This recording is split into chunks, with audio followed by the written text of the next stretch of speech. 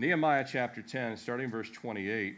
Now the rest of the people, the priest, the Levites. Now I'm picking up with verse 28 because verses 10 through 27, we have the seal, verse 1. Now those who placed their seal in the document, Nehemiah the governor, and then it goes through Levites and their brethren.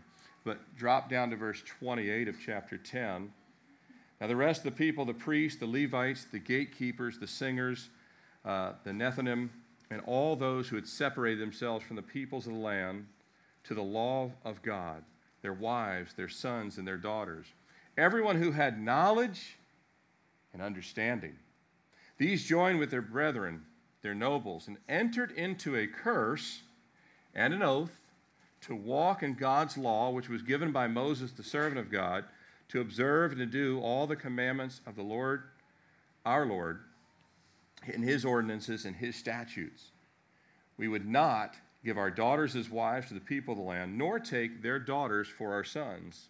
If the peoples of the land brought wares or any grain to sell on the Sabbath day, we would not buy from them on the Sabbath or on a holy day, and we would forgo the seventh year's produce and the exacting of every debt. Also, we made ordinances for ourselves to exact from ourselves yearly 1/3 of a shekel for the service of the house of our God. Just a couple other, I'm not going to read all these because we're going to go through the rest of these verses next week, but just drop down just a few to get a flavor for what takes place in verses 32 through 39. Verse 35, for example, we made ordinances to bring the first fruits of our ground and the first fruits of all of our trees year by year. Verse 36, the firstborn of our sons. Verse 37, the first fruits of dough and our offerings. And later in there, bring the tithes of our land to the Levites, for the Levites receive the tithes in all of our communities. Verse 39 at the end, and we will not neglect the house of our God. Let's pray. Lord, we pray that this would be us, that we'd enter into a commitment of walking in your ways, that we would not neglect the house of our God, that we would not neglect the God that lives in our hearts, that we would not neglect the Savior who died for our sins. Lord, we'd enter in willingly into the Holy of Holies by your mercy and by your grace. We pray, Lord, that you do a work in us this morning, these next 5 Sundays, these last 30 days of the year. And not only in us, but Lord, outside these 4 walls, we pray that we would see people come to know you, Lord, that right now aren't even thinking about you, but they need revival. They're asleep and they need to be awakened. They're in darkness and they don't know it. Lord, we know that when you came, it said a light has dawned in the darkness. We pray, Lord, that you would open the eyes of those that are in darkness and, Lord, don't know you and don't have the hope of eternity. We pray that you'd bring revival in the body of Christ here at Calvary Chapel Richmond, in our nation, in our community. Even this Christmas season, we'd see prodigals come home. We'd see unsaved family members come to Jesus. We would see coworkers willing to come to church, even once. And Lord, that you'd prick hearts and you'd open eyes and you'd open ears. We know, Lord, that you are the answer to every problem that we see in the news and in the media and on our phones. Lord, you are the answer. And we pray, Lord, that you would even more drive that point home by your Spirit in our hearts. Increase our faith. And Lord, may we leave here more in love with you than we came. In Jesus' name we pray. Amen. You may be seated.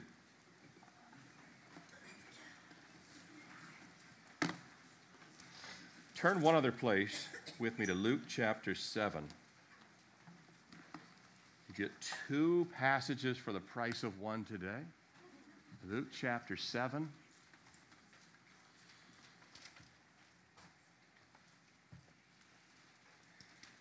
Totally different.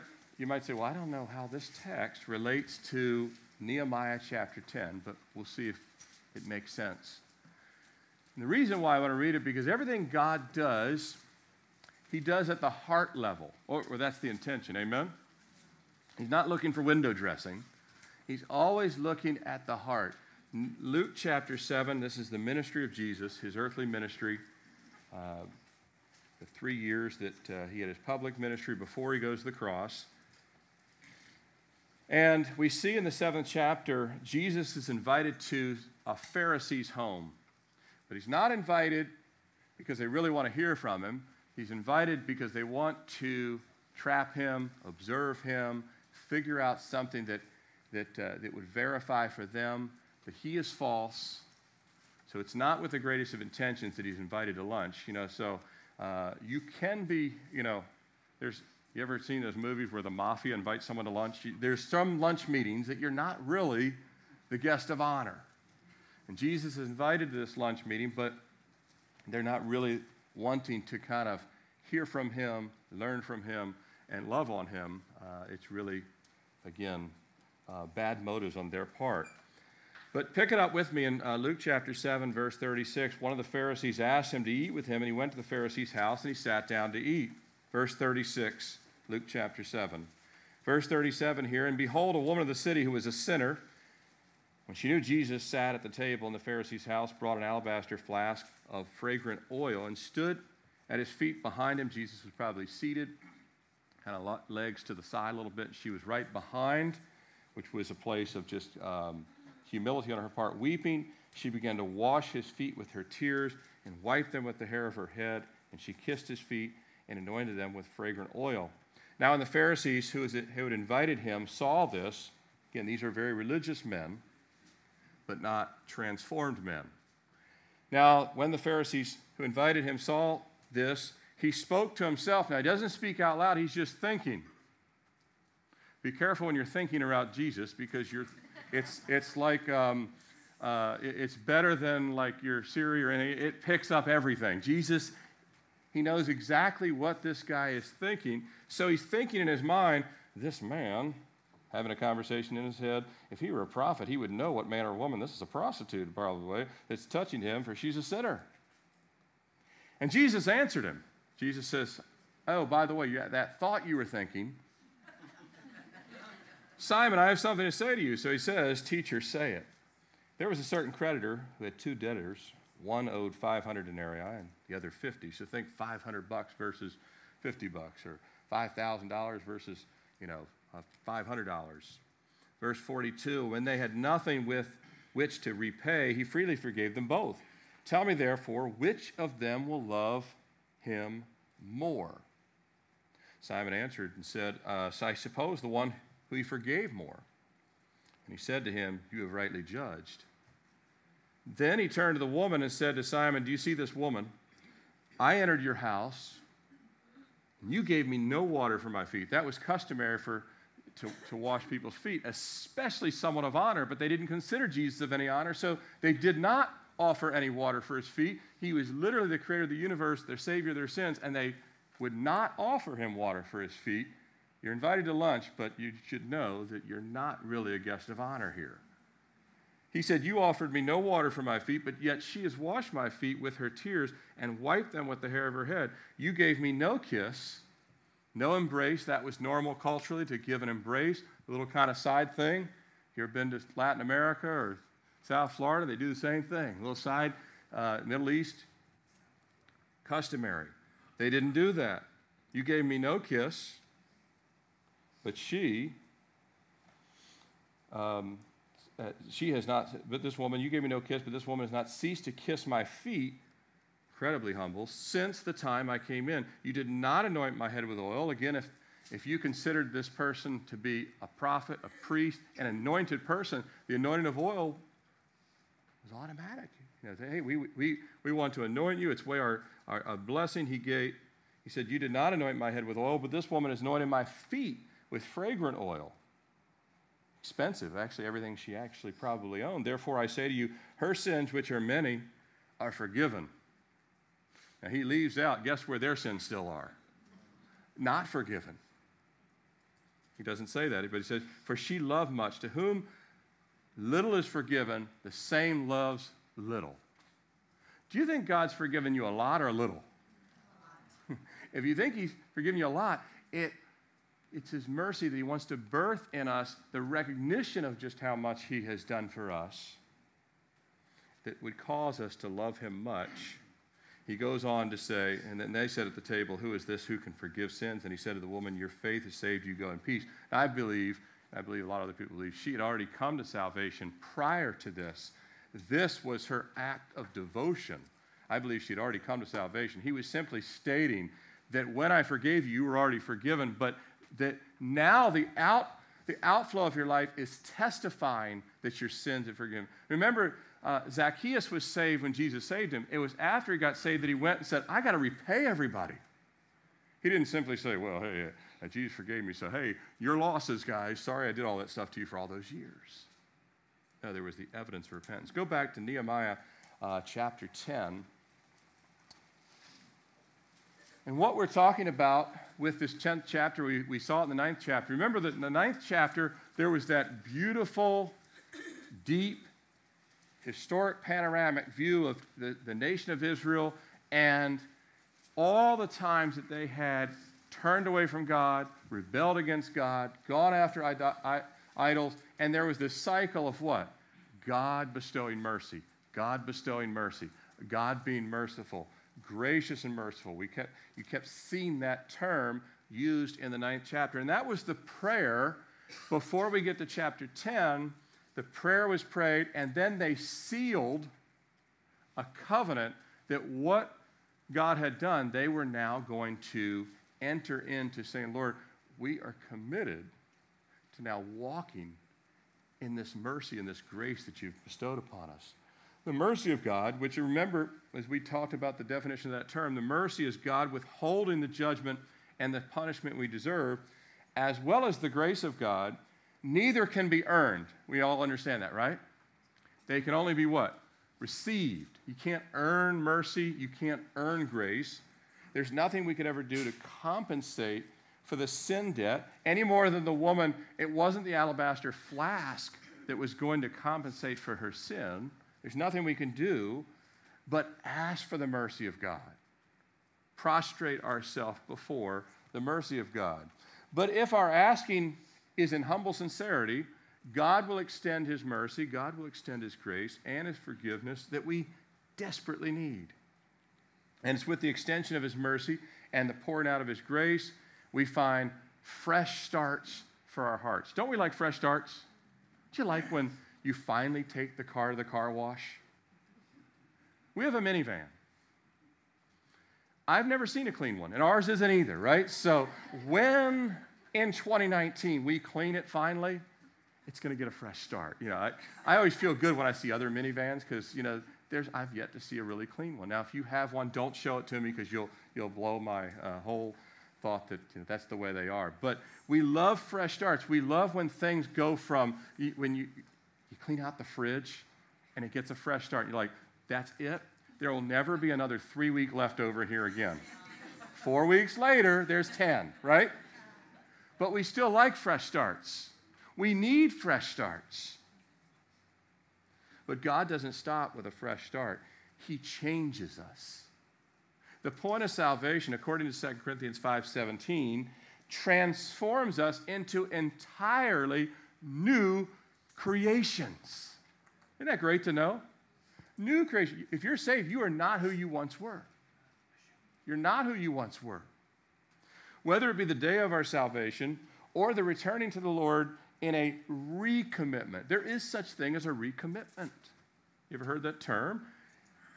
The mercy of God, if it's sincerely appreciated, has a monumental impact on our response to God and our steps moving forward. We can't have positive steps moving forward without the mercy of God.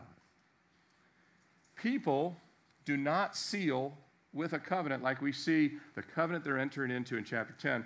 People do not seal with a covenant of renewed commitments unless God has first softened and sealed the hearts with his mercy.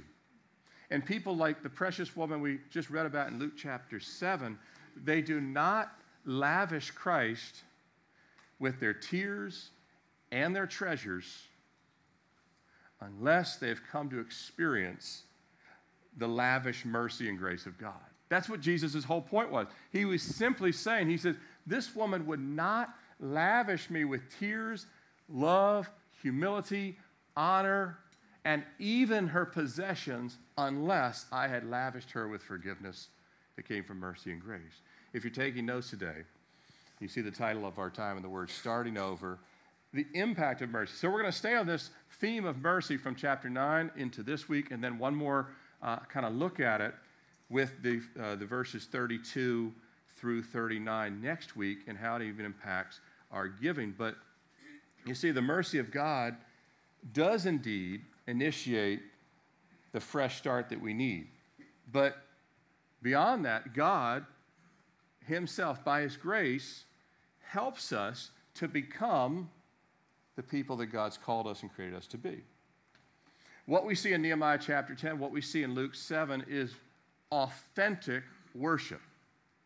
Authentic. You guys know what fake things look like, right? Fake Christmas trees look really good, but they're still fake, right? There's nothing living in a fake tree. You put it in water, you could electrocute everything, right? It's not a living thing. You can tell the difference. You can get up to a real tree, you can get up to a fake tree, you can tell the difference. If God has really done a work in us, there is an authentic worship that is born out of it. And we see a return to worship, and we see an outpouring of worship. When we looked at Luke 7, that was an outpouring of worship. And they're both in response to the mercy of God. In other words, God's the initiator of both worship. Nehemiah 10, Luke 7. If you came here today and you were worshiping and have been worshiping, God is the initiator of the worship in our lives. Jesus said in John chapter 4 that the Father was seeking what?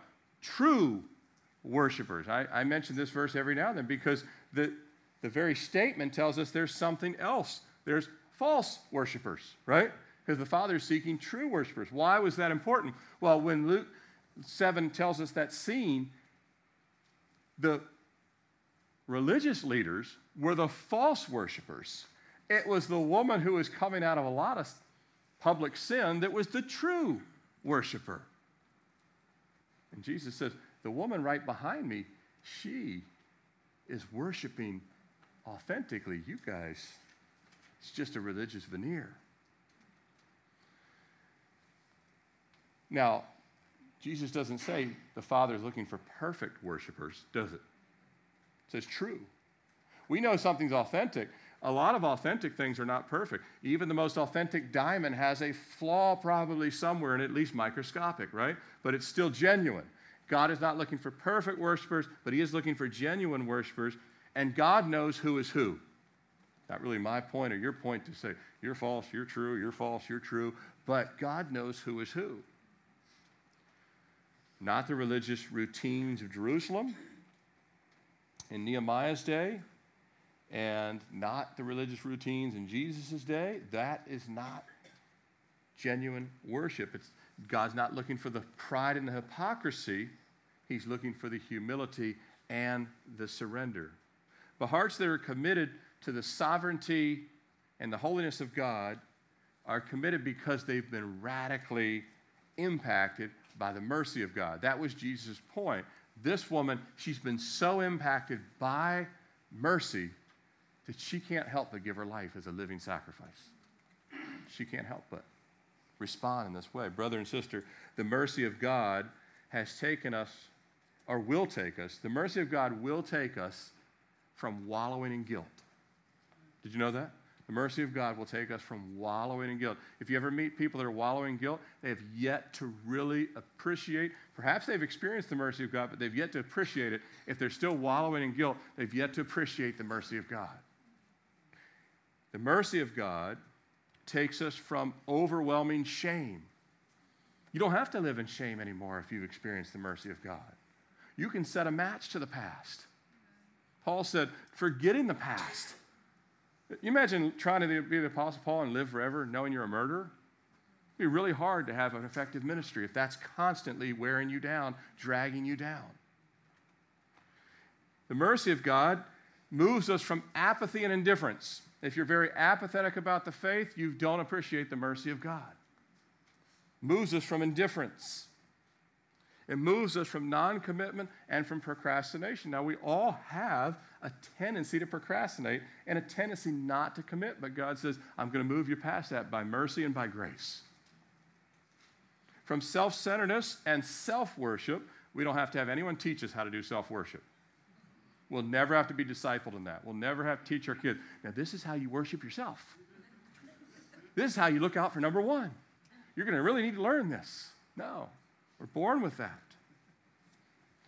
It moves us to take up our cross in obedience to the Lord. Mercy brings obedience.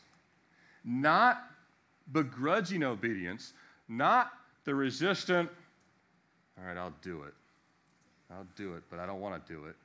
And even as I do it, you know I don't want to do it. And I'm going to let you know I don't want to do it. And every attitude of my heart and my face and everything else. No. Mercy brings gratitude-filled obedience. You see, many in Jerusalem now wanted to worship.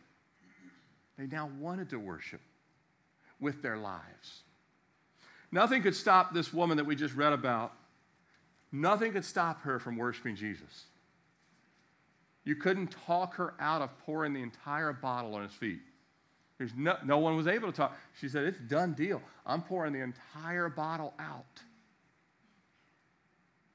Nothing could stop her from giving her very best to Jesus.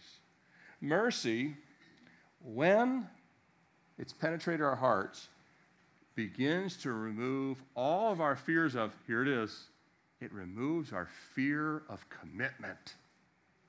We dread commitment. We dread what it's going to cost us. That's why Jesus said, take up your cross. He's like, when you take up a cross, you're committed to nails going in. But you're not going to be afraid. Perfect love casts out fear. Fear of commitment. It's not just the single dude out there that's 30 that's afraid of commitment. Many Christians are afraid of committing all in with the Lord, but God says, look, my mercy, when it penetrates you, it's going to remove those fears. It's going to remove those roadblocks. It's going to remove those hurdles. The reason so many today who name the name of Christ are so non-committal is they have very little appreciation for the sacrifice of Jesus. They have a low appreciation, a low view of what Jesus did on their behalf, a really low view.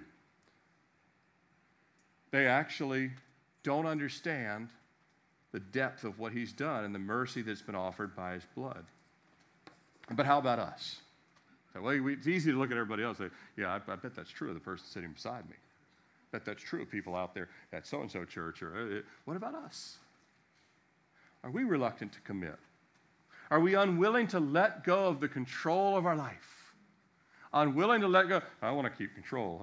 God, I'll give you this, I'll give you this, but this I'm in control of. A heart changed by the mercy and grace of God helps us let go of all the things we're trying to hold on to, which we can't. Here's the great thing. We can't hold on to them anyway, but we actually think we can. My life verse, I know whom I believed in and persuaded. He is able to help me to keep that which I've committed unto him against that day. He's able to keep. If I commit, he can help me keep the commitment. If you commit, he can help you keep the commitment. He's commanded his word and by the testimony of Jesus. Commitments to this world, and many are making commitments to this world. They don't realize it, but many people are making a lot of heavy commitments to the world, and they're all in with those commitments. But the commitment to the world will only bring us into bondage. Commitments to the Lord, again, these folks in Nehemiah 10, they're making some big commitments, recommitments to the Lord. But those commitments they're making here are not going to bring them into bondage. The things they were already committed to had them in bondage. They're coming out of, remember when they left Egypt, the whole picture was out of bondage into freedom. It's the same still as they recommit.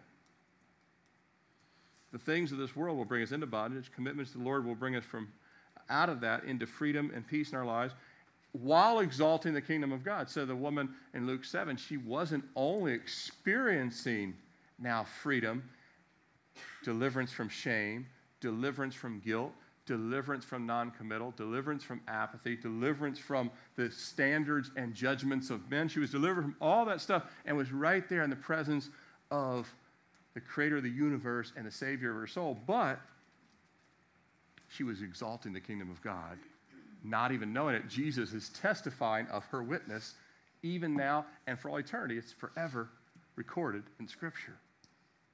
Over the course of today, and then again next Sunday, we'll look at chapter 10 in a two-part examination. I don't want to rush what they sealed in this covenant because of these areas of recommitment that took place 2,500 years ago are the same areas of compromise and resistance that we find today. The human condition hasn't changed, has it? People are still people. People are still afraid to give all they have to the Lord. They trust themselves more than they trust God. But they can't give themselves mercy or grace, so they have no hope unless they yield to God. Now, if you look at these 39 verses in the covenant, which the covenant, whenever you see this term covenant, it was a binding commitment. But they also take an oath, and you see that they entered into a curse and an oath. In other words, if they break the oath, that they invite a curse of God on them for not keeping the covenant. But it's sealed. It says now in verse 1 of chapter 10, now those who place their seal, so we can see like a wax seal, but it also represented each of their names or the families that they were representing. And so you'll note that verses 1 through 10, you see in verse 8, for example, these were the priests. Verse 9, the Levites. Verse 10, their brethren. And verse 1 is Nehemiah himself. These are the leaders of the people, the leaders of the community, and they sign and seal the covenant for themselves and on behalf of their extended families as well. So they're signing for themselves, but they're signing for others. I'm a dad with a family of 5. There's certain things that I sign up for that the whole family gets signed up when I sign up. And that's the way it worked here. Verse 28, it expresses everyone else that was in agreement. And so it says in verse 28, now the rest of the people, so again, not just the leaders, but the people were in agreement, the priests, the Levites, the gatekeepers.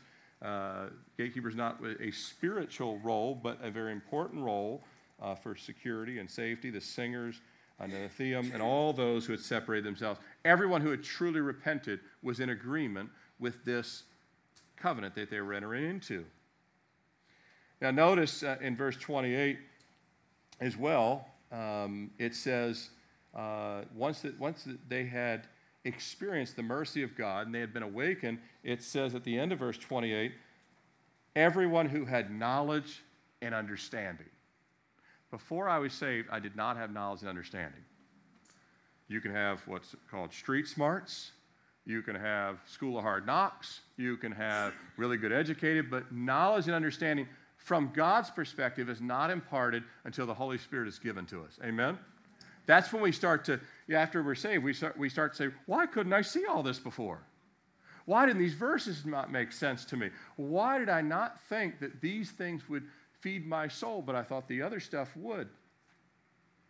They had knowledge and understanding because when there's genuine response to the mercy and grace of God, then God imparts. Our eyes are opened.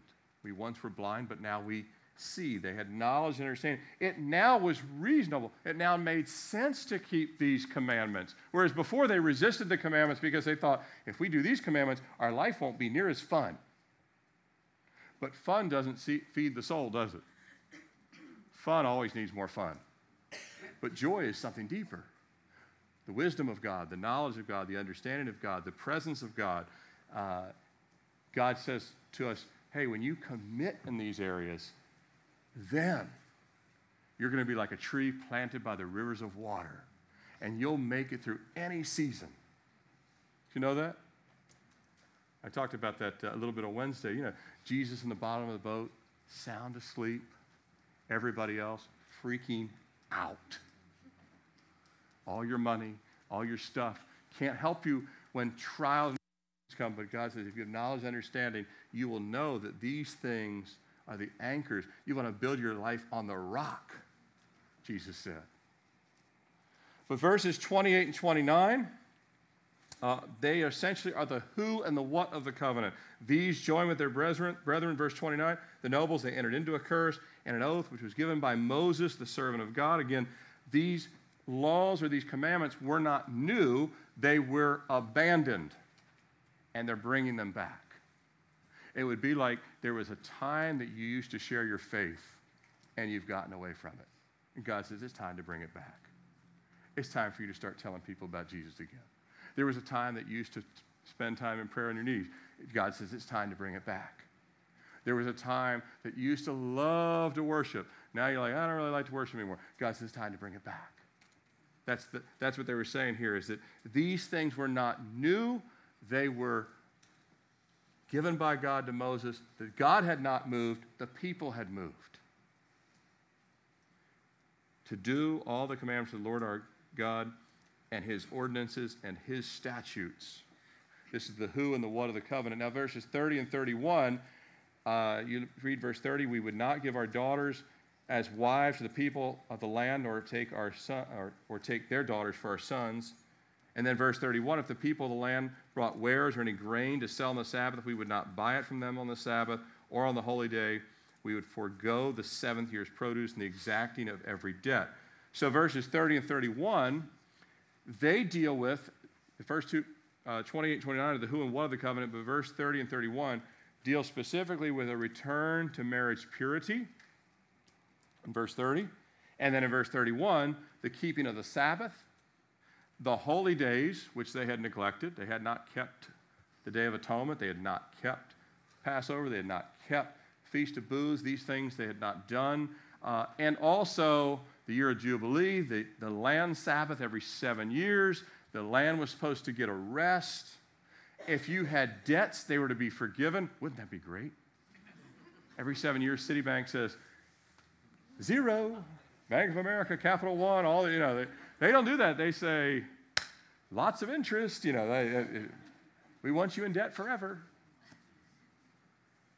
So much has changed. I tell people that a lot of people don't know, but when Henry Ford started Ford Motor Company, his desire was that everybody would be able to buy a car and have a car and no debt. Do you think that's what Ford Motor Credit has in mind today? No, they want you in debt for life. And so does General Motors, and so does Honda, and so does Nissan. They want you to have a $500 car payment. They want you to be straddled. They want you to be completely working to make sure you are tied to their every, whatever, the court just, we want you to be in bondage financially so you can have what you want. But God says people will make mistakes, and so every 7 years, you're going to wipe the slate clean. They're going to get an opportunity. The land needs a break. You cannot just keep sowing corn forever, keep sowing wheat forever on the same. It needs a break. And by the way, after 6 days of work, we need a rest. I don't need it. I'm nonstop. Oh, yeah.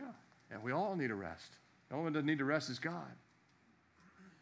But they were going to recommit to these things. And then verses 32 through 39, which we'll look at more next week, verses 32 through 39 deal with, get ready for it, money. The whole rest, the last 8 verses. In fact, of the 12 verses that outline the covenant, verses 28 through 39, that's 12 verses. 28 through 39, you can count them up yourself. 12 verses. Of the 12, 8 of them deal with money. Now, that's not because God is fixated on money. It's because people are fixated on money. Did you know that? God doesn't need money. It's paper to him. It's just a metal to him. Everything is nothing but molecules in his hand, if you will, right? But because people their trust is based on what they have, the last 8 verses deal with finances, and we'll look at that next week. A great passage to look at before you get in debt in Christmas season. So we'll take a look at that. Hold off on some of your purchases until next Sunday. You'll feel better about that. So we'll look at these last 8 verses more next week in detail. But there's an order, and we'll take a look at it in this order today, and then next Sunday we'll look at the renewed in giving. Today, renewed in purity and renewed in worship, and then we'll look at the renewed in giving. But this order, understand that the order is really not coincidental. First, the purity, God wants us to confess and make things right in our heart. Then there's the commitment to recommitment to vertical worship. If you're not worshiping God, guess what? You'll go back to worshiping something else. Everybody worships something. Everybody worships something. They worship their career, worship themselves, their sports team, blah, blah, blah. Everybody worships something. Their kids, their relationships. So God says, get pure or get cleaned by me. Go back to worshiping me. You've got to fill your life with something. When God takes the false worship out, it's got to be replaced by what? Genuine service and surrender to the Lord. And then lastly, those that have this purified heart and this recommitment to worship will become willful and cheerful givers. That's how God works in our life. The first thing, renewed in purity, if you're taking notes, as we read already, verse 30, we would not give our daughters as wives to the people of the land, nor take their daughters for our sons. A return to purity is a return to a pure and merciful God who's also a good and perfect Father. Would you say God is a good Father? More than good, he's a perfect Father. Perfect. Ravi Zacharias said this. He said, when God is our Holy Father, sovereignty, holiness, omniscience, which is all-knowing, and immutability do not terrify us. Do those characteristics of God terrify you or comfort you? Well, for the atheist or people that hate God, they hate the concept that God knows what they're thinking. Me, on the other hand, now that I'm saved, I like that God knows what I'm thinking because he can help me correct my thinking. But before I was saved, you don't want God knowing what you're thinking. You don't want anyone knowing what you're thinking. He goes on to say, they leave us full of awe and gratitude. Holiness is not terrifying holiness is only terrifying if it is untempered by grace. Omniscience is only taunting if it is unaccompanied by mercy. But here's the point. God says, I know what you're thinking, and I still am going to bestow mercy upon you. And so instead of terrifying us, it humbles us and gives us a heart of gratitude. That's what we see in the woman in Luke chapter 7. It wasn't that Jesus was reading thoughts at that lunch.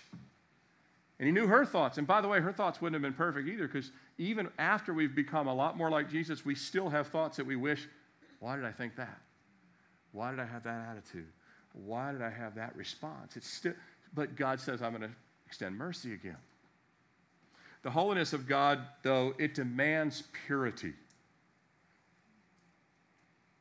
that aligns with the character of God. God will never, ever, ever, ever, ever, God will never lower his standards. Did you know that? He will never lower his standard. He's not like a parent that can be worn down by the kid. God will never lower his standards. But in his omniscience, he knows where we're at, and he'll send the message along with grace and the undeserved mercy to call us back. He knows where we're at. He's not going to change his standard or move, but he is going to, in mercy, call us back. And wherever we've wandered off to, whatever the impurities we've allowed in our lives and in our hearts and in our minds, God will see them and say, I'm calling you back. There's now no condemnation to those that are in Christ Jesus. The Lord has given a clear command through Moses and Joshua. They knew what Moses and Joshua had given. When you come into the land, you were not in any way to intermarry with the pagan societies of Canaan. That was a non-negotiable thing. You are not in any way to marry in these pagan societies. It'll corrupt and it'll corrode the conscience of the home. By the way, understand, God was not against the Canaanite people. He was against the false religions of the land. Does that make sense? He loved the Canaanite people. He was not against the Canaanite people. He was against the false religions of the land. So this intermarrying, it did not apply to Canaanite people that had surrendered to the true and living God. How do we know this? You ever heard of Rahab? You ever heard of Ruth? Rahab the harlot, Ruth the Moabitess, two Canaanite women who both believed and trusted in God, and they married Jewish men. And one's in the hall of faith in Hebrews 11, and the other was in the line of Christ. So the commandment was not against marrying. If a Canaanite person like Rahab or Ruth had given their lives to God, then you could marry them. But if they were still following other gods, so no matter what the single person tries to tell me, well, I know he doesn't really love Jesus, but I think I can win him over. No. Keep your life pure. But the command was clear. No intermarrying with those of pagan religions. To do so was to compromise, and a slow, steady drift from God would take place.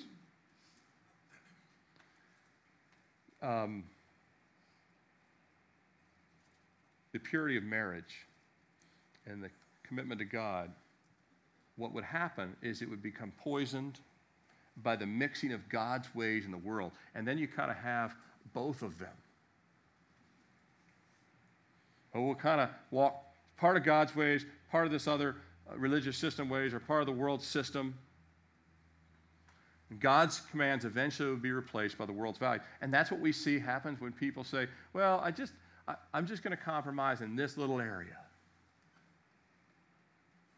And the Jews that were there in Jerusalem, as had their ancestors, which we saw the prayer of confession in chapter 9, as had their ancestors, they had allowed immorality and compromise into their marriage relationships, and they had brought idolatry into the home. It wasn't that idolatry brought itself into the home, they brought it into the home. And by the way, in our homes, typically no one is forcing idolatry into our homes. We're bringing it in, amen? Not somebody else. Not like our neighbors barged in and said, listen up, you're all going to follow this from now on. No, we adopt the attitudes and the course of the world instead of staying true to the things that God says, this is what I want you to walk in. And so the Jews that were there, they had this intermixing, and it had caused a lot of spiritual drift and very lukewarm, and worse than that, idolatry in all different forms. In 1 John 2:16 it says, for all that is in the world, the lust of the flesh, the lust of the eyes, the pride of life, is not of the Father, but of the world. There's so many things that God says, I don't care if you think it's not going to be harmful. This is what my word says. It will be. It'll bring pride. It'll bring lust. 2 Corinthians 6:17. Therefore, come out from among them and be separate, says the Lord. Do not touch what is unclean, and I will receive you. We're to be different from the world. Amen? We're to walk different. We're to have a different set of standards, not the ones we make up, but the ones that God has given. That's what they were returning to. They weren't making this list. They were returning to this list. They were recommitting to this list. What about us? What are the areas of sin and compromise we've allowed in our lives, or perhaps in our marriages, in our homes? What we're allowing on the TV, or our smartphones, or in conversations? What are we willing to say about people behind their back that God says, you can't do that anymore? I've saved you from that. That's the way the world cuts people up, slices them down. I bet you we'd clean some of these up if we knew Jesus was visiting 7 days from now to our house. What do you think? There would be a family meeting in some cases. All right. Like we had some people over Friday night. We cleaned like we hadn't cleaned, and everything's got to be right? But if we knew Jesus was going to visit, spiritually that happens, wouldn't it? And so they were taking serious what they had already always should have been taking serious. That's precisely what Jesus does, by the way, in Revelation chapter 1 through 3. He examines the churches, doesn't he? Meticulously examines in them and says, you've got idolatry, you've got immorality, you've got pride. You, Laodiceans, you're addicted to materialism. You love your stuff, but you're far from me. What are the things the Lord is calling us to? Calling us to remove from our life. There may be something right now the Holy Spirit is saying, I've told you to remove this from your life. Why is it still something you're playing around with? Calling us back. Things where God wants us to get on our knees, to confess, and replace with His will and His commandments. It's a safe place on our knees. It's a victorious place on our knees when we don't just get on our knees, but we actually leave things at the feet of Jesus. There we want to empty so we can be filled. D.L. Moody said, he who kneels the most stands the best. Who kneels the most stands the best. And that's what God wants. He said, I want you to respond to my mercy, but when you do, admit, say, Lord, this has got to go. Help me. Last one we want to look at this morning, renewed in worship. Psalm 24, verses 3 and 5 say, who may ascend into the hill of the Lord? Who may stand in his holy place? He who has clean hands and a pure heart, who has not lifted up his soul to an idol. God says, you cannot worship me and worship the world at the same time. You cannot have one hand on the cross and one hand on the world. You got to let go. Try climbing a ladder with one hand. Right? You're going to need them both. Sabbaths and holy days were given by God to constantly stir forgetful hearts. Did you know that? They were given to constantly stir. The Sabbath day was given to be holy. It was to be consecrated unto the Lord. It was to be set aside for rest. It was to be set aside for worship. It was to be set aside for reflection. Where am I in my walk with the Lord? Leviticus 23:3 says, 6 days shall work be done. But the seventh day is a Sabbath of solemn rest, a holy convocation. You shall do no work on it. It is the Sabbath of the Lord in all your dwelling. No matter how Israel grew, no matter where they were, the Sabbath was to be observed that day. Do not work. Do not try and add to your fortune. Do not try and get more done. Take that time to rest and to worship the Lord. The other demands of life had to be put on hold one day a week. This day was to be dedicated to the Lord. It was a weekly requirement, a weekly rest, a weekly reminder to Israel that they were to orient their lives around the Lord. You know that when the tabernacle was put into, when they moved in the promised land, the tabernacle was built, the tribes were all around the tabernacle. The tabernacle was put at the center of their life, not it's way down the list. They oriented their life around the tabernacle, around the presence of the Lord.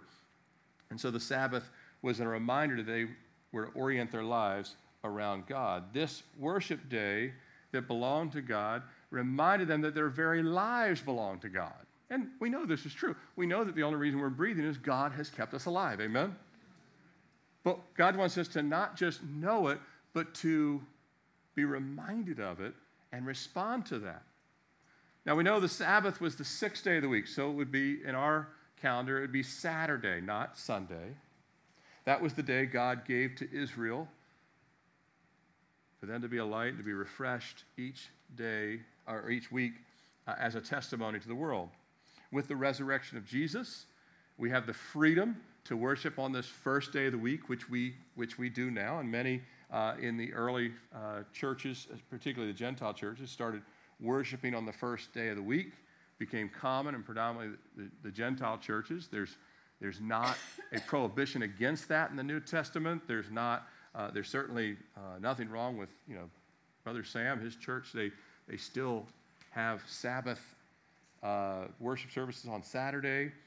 But the bottom line is God still, the principle of a day of worship is consistent from Genesis to Revelation. There's not where God says, hey, this isn't important anymore.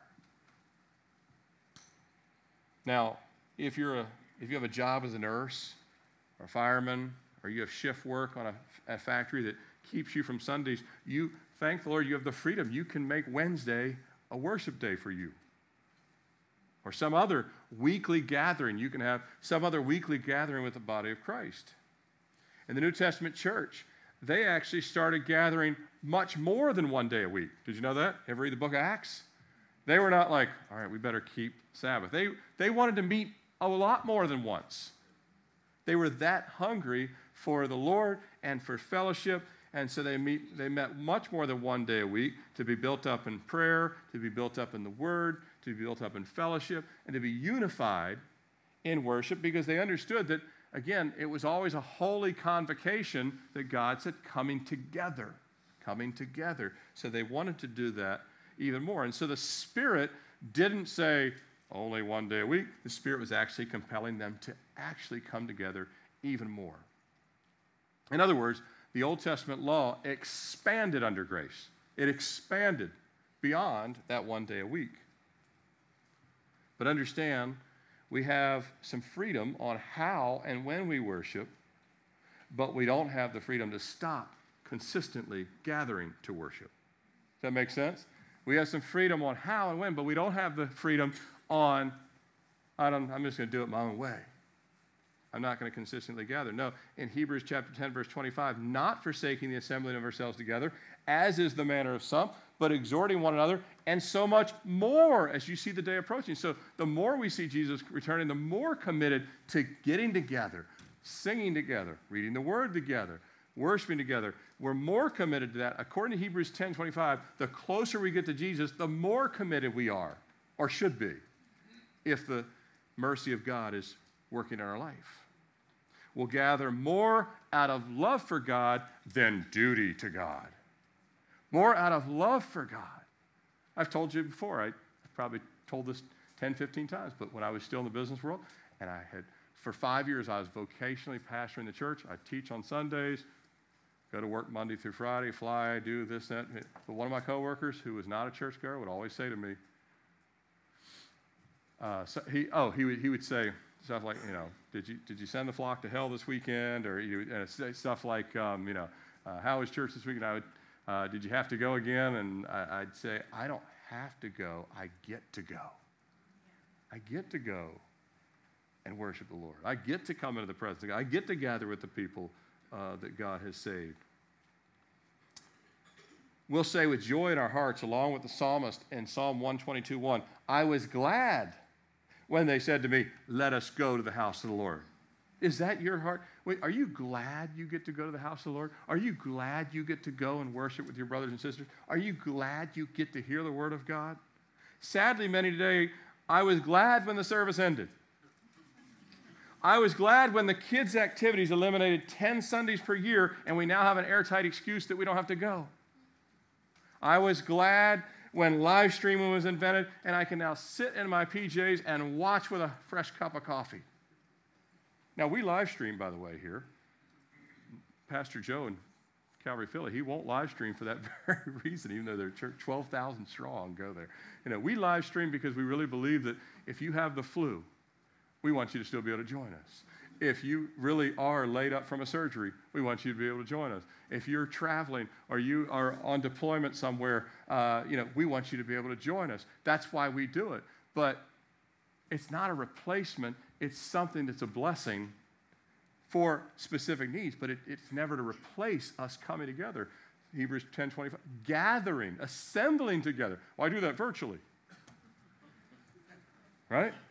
And there's a place for virtual technologies, but not in replacing iron sharpening iron, people coming to worship together. And by the way, in my years, I've been saved since 1995, in my years of working with and helping to disciple believers, almost every other reason other than sickness, a real sickness, a real health battle, somebody has something that's all of a sudden keeping them home, a real sickness. It could be a battle with cancer. It could be from a surgery or things like that. Unless it's something along those lines or a vocational calling or commitment. We had Jason 7 months deployed to the Indian Ocean. He could not be here with us on Sundays. Unless it's like a military deployment or some specific kind of job thing that keeps us away. Any other reason, all these other reasons that you'll hear, well, we can't come because of this, we can't come because of that, we can't because... Almost every time I've seen over the years, those folks slide away from the Lord. I've never seen one where they give a reason that's not something that was out of their control. Like, again, if you get hit with an illness or sickness or a job deployment, some of those things are outside of your control. But the ones that are in your control, where we have changed the priorities of our life, when God moves down the list, God moves out of the list eventually. And then they say, and the church has let me down. And people have let me down. And no one cares about me. And blah, blah, blah, blah. All that kind of stuff. And God sits there and says, no. I've not let you down, and neither have the people of God. You have willingly walked away. And I see it again and again. In 20-some years, I see it. And I try my best to tell people, and I'm sure you do too, say, no, stay close to the throne of God. Now, this place isn't holy because it's a building. It's holy because we obey the Lord. He honors the obedience of us coming together. Not that we bring anything great. What we bring is like 170 sinners together. That doesn't really do much. But the mercy and presence of God in our midst does a lot. Amen? That's what takes place when we gather together. The intent of the law of the Sabbath was meant that the exhortations of Scripture, the intent of the law and the exhortations of things like Hebrews 10:25, it's meant to continually prick our hearts and reveal the thoughts and intents of our heart. That's why we're supposed to keep gathering under the Word. Let the water of the Word continue to do its work. God says, you're going to need it once a week, at least once a week. God's saying, this is the minimum. Once a week, you're going to need this in your life. The intent of the Word and the worship is to bring conviction, is to bring revelation that leads us back into relationship. And it ultimately, with Israel and us, it reminds us to depend on God rather than ourselves. That's what God's saying. I want you to remember to depend on me, not depend on yourself. And yet, we can still come and be a faithful attender of church and still have closed ears and hard hearts. Did you know that? We can still come and still kind of like not be present. Are we checking the box to show God our attendance list? Here you go, God. Here's my attendance list. I'm really good at this. I made 40 out of 52 weeks. Here it is, right there. But we can have no real desire for worship, no thirst for the Lord, no work of the Spirit, no love for the family of God, no love for fellowship. That's a red flag in your life if that's the case.